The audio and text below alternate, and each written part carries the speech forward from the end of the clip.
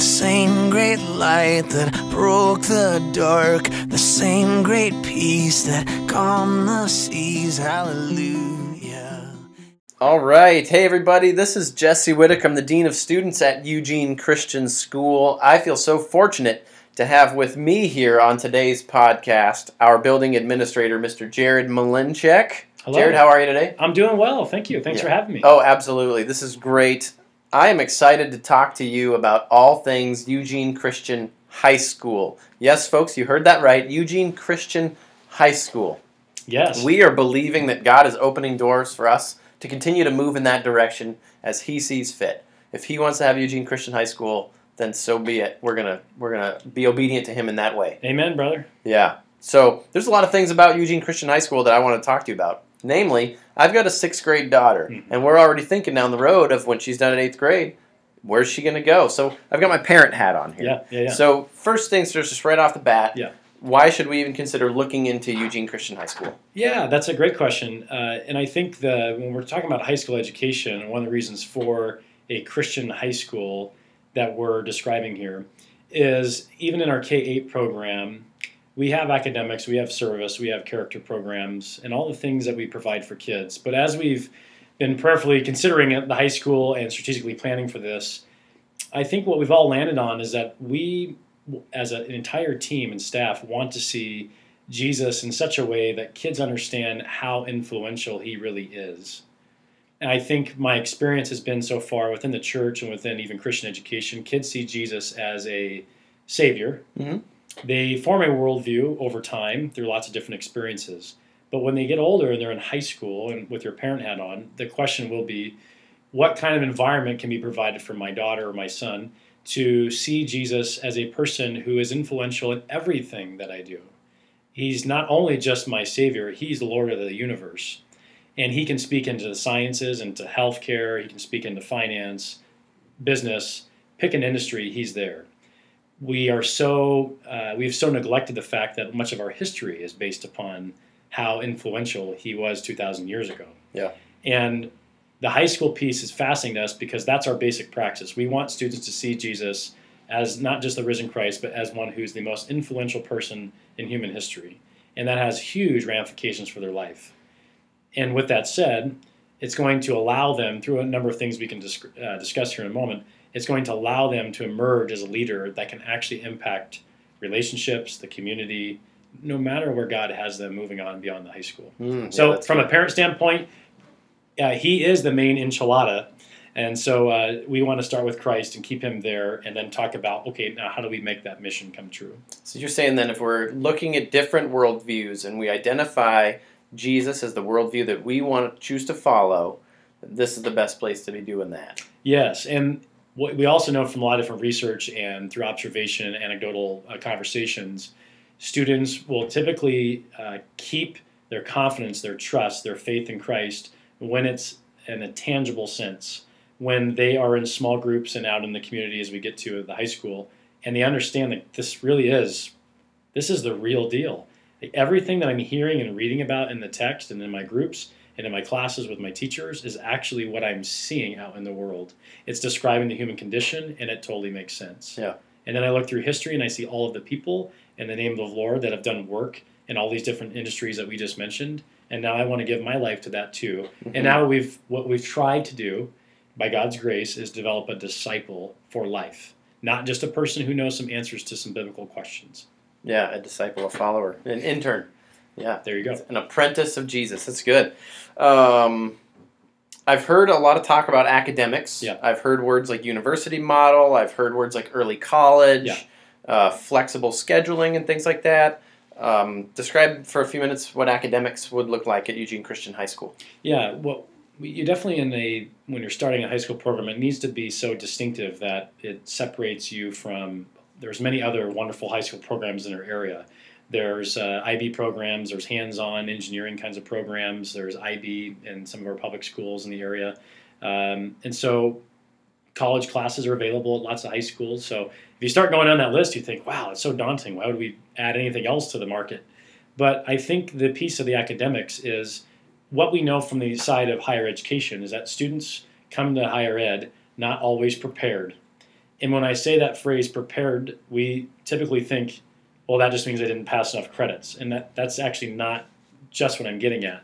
We know in higher education that students go to college and universities without the appropriate kind of prerequisites from their classes. They may have earned a high school diploma, but they're still taking high school math or taking high school English when they get to college. Something is fundamentally wrong there. Yeah. We also know from other data and research that words like grit and perseverance, they're becoming very popular with the 7 habits and whatnot in pop culture. Those pieces are forming because students are coming out of high schools very mechanical, kind of the, falling asleep at the table kind of thing. They're not alive, and they don't have those soft skills and those intangibles to work collaboratively, to get through conflict. Everything wants to be easy and nice and wonderful. So the academic model has to be set up to produce those things. So how do we do that? Well, one is we start, and this is one way to do it, but a university model. So you allow students to take a normal course load that you would take at a different high school, but you don't put them in class every single day of the week from 8:30 to 3:30 and march them with a bell going off every hour, hour and a half. That's just moving kids around a building to keep them organized. You still give them classes. They might have math and English on Monday, Wednesday, Friday, maybe sciences and electives and other classes Tuesday, Thursday. But you provide a highly skilled teacher who cares about them, delivers the content. There's an online component to this as well, of course. And you do that, and then what ends up happening is that they get the information they need, and then they start to form study groups. We have a student union that'll be supervised by an instructional coach, if you will. And then they get office hours with teachers. They get to realize that, I sometimes need some help. I need some guidance. Or maybe I'm a great writer. I want to be a better writer. Or I'm struggling with math. I just got to get this stuff down. Can you help me?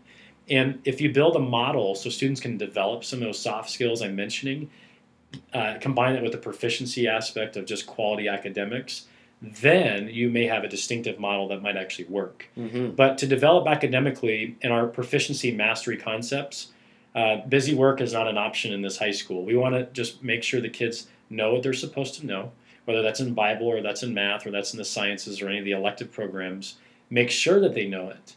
And if they are clearly showing that they don't know the information, let's put supports in place, small groups and tutoring, namely, to make sure that they have the opportunities.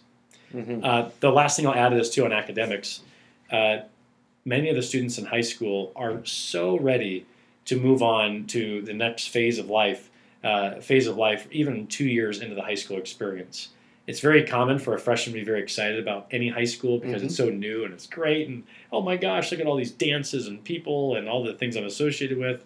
It's just so the stimulus of it. But once they get to about sophomore year, they start to just go, wow, this is interesting. And so what we're looking at the academic side is an early college program as well, where you could be a freshman, Mr. Whitaker, in this high school, son or daughter, and take a college-level course. It might be offered on our campus. It might be offered at a different campus. And in the Christian environment, we can be flexible with that. But we want to not put age or DOB restrictions on kids because they have the academic ability to be affluent in their studies. Mm-hmm. I think we've done ourselves a disservice by putting restrictions on when kids can take these classes.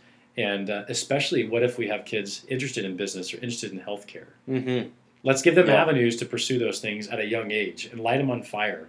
And not just a general curriculum, but let's get specific and play to the gifts that God has given them in their own lives. Yeah. So if I'm understanding you right, there's opportunities for remediation if a student needs it. And there's opportunities for enrichment and to advance if they're able to, which is very good. And then lastly, you just alluded to the idea of business or healthcare or in the fields. And I've heard the word internships and apprenticeships tossed around a lot in this program that we're looking at for Eugene Christian High School as well. Can you speak to that? Yeah, so it's not okay in the Christian community to develop students who just have a good moral compass or just have some good mental ascension about who Christ is and having a biblical worldview.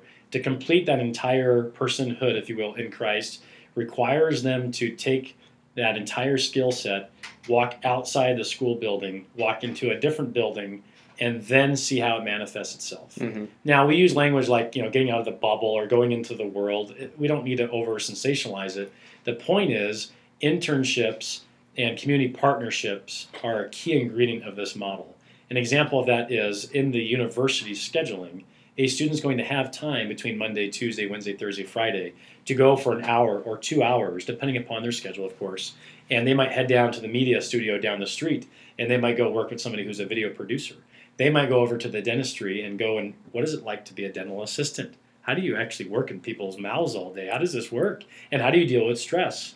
How do you bless people when they're in the chair and they cannot talk to you? Whatever the industry is, that's built into the model so that they can take these small groups and discipleship and Bible and all the other facts and figures, and oh yeah, it actually works. All of this works in the field. And they understand that I now can be an influential person because all my words and all my actions matter. Yeah, that's really good. What an opportunity. The last thing I want to conclude with here is one of the taglines that I see around on everything, especially for Eugene Christian High School, is developing kingdom leaders. Shouldn't it be developing servant leaders? I mean, servant leader is just the word I hear all the time. What's the difference between a kingdom leader and a servant leader? That's a great question. And being a kingdom leader certainly includes serving others. We, as a praxis for teaching, Jesus talks repeatedly about the kingdom of God, or the kingdom of the heavens. And this is a statement that requires much study. And I don't think we as a school community or even as a church community have done enough justice to really figure out what he's getting at. But we start with the idea with kingdom leadership that Jesus is king, he's Lord of the entire universe. Everything is under control. Mm-hmm. His kingdom has come.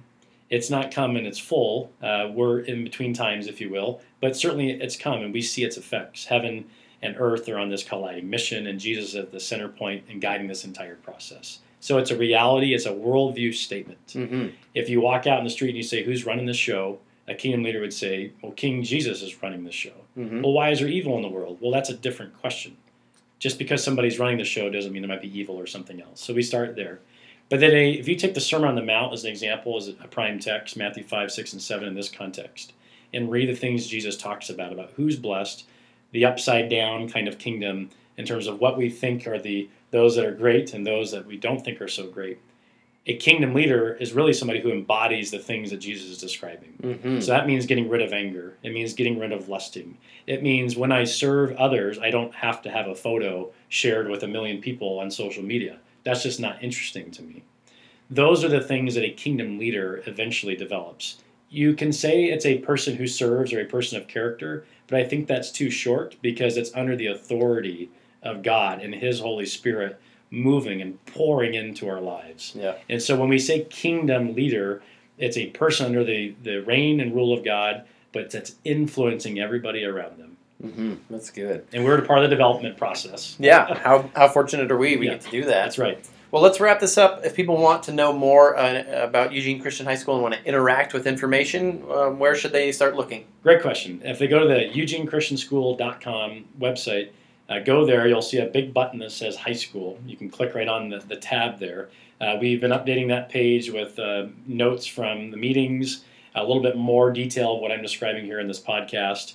And then our next upcoming meeting is Monday, November 13th at 6 p.m. here at Eugene Christian School in the music room.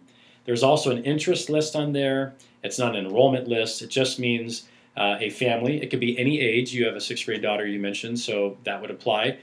Any family that has a student at some point, whether they're going to be in high school next year or they're in elementary school, it doesn't matter. They can go onto the interest list, put in some really basic info. They'll get on our mailing list, and then we'll invite them to future meetings. But we are planning to open grades 9 through 12. So we've had students from Eugene, Springfield, private schools, public schools, homeschool co-ops. A student a couple days ago from even north outside Albany. The net has been casted. So it's really open to whomever, as we're just talking about the mission and vision here, goes, yeah, that's exactly what we would want for our family too and for our high school student. Yeah, very cool. Well, I'm just praying the Lord is going to continue to just blow doors wide open for us to walk through and launch in this process. Thanks for taking time to answer my questions, and thanks for taking time to explain to the listeners. And listeners, thanks for hanging in there. Some great information. I look forward to seeing you all at some of the upcoming Eugene Christian High School events. Take care, and may the Lord richly bless you today. Dark, the same great peace that calmed the seas, hallelujah, is living in me. great love.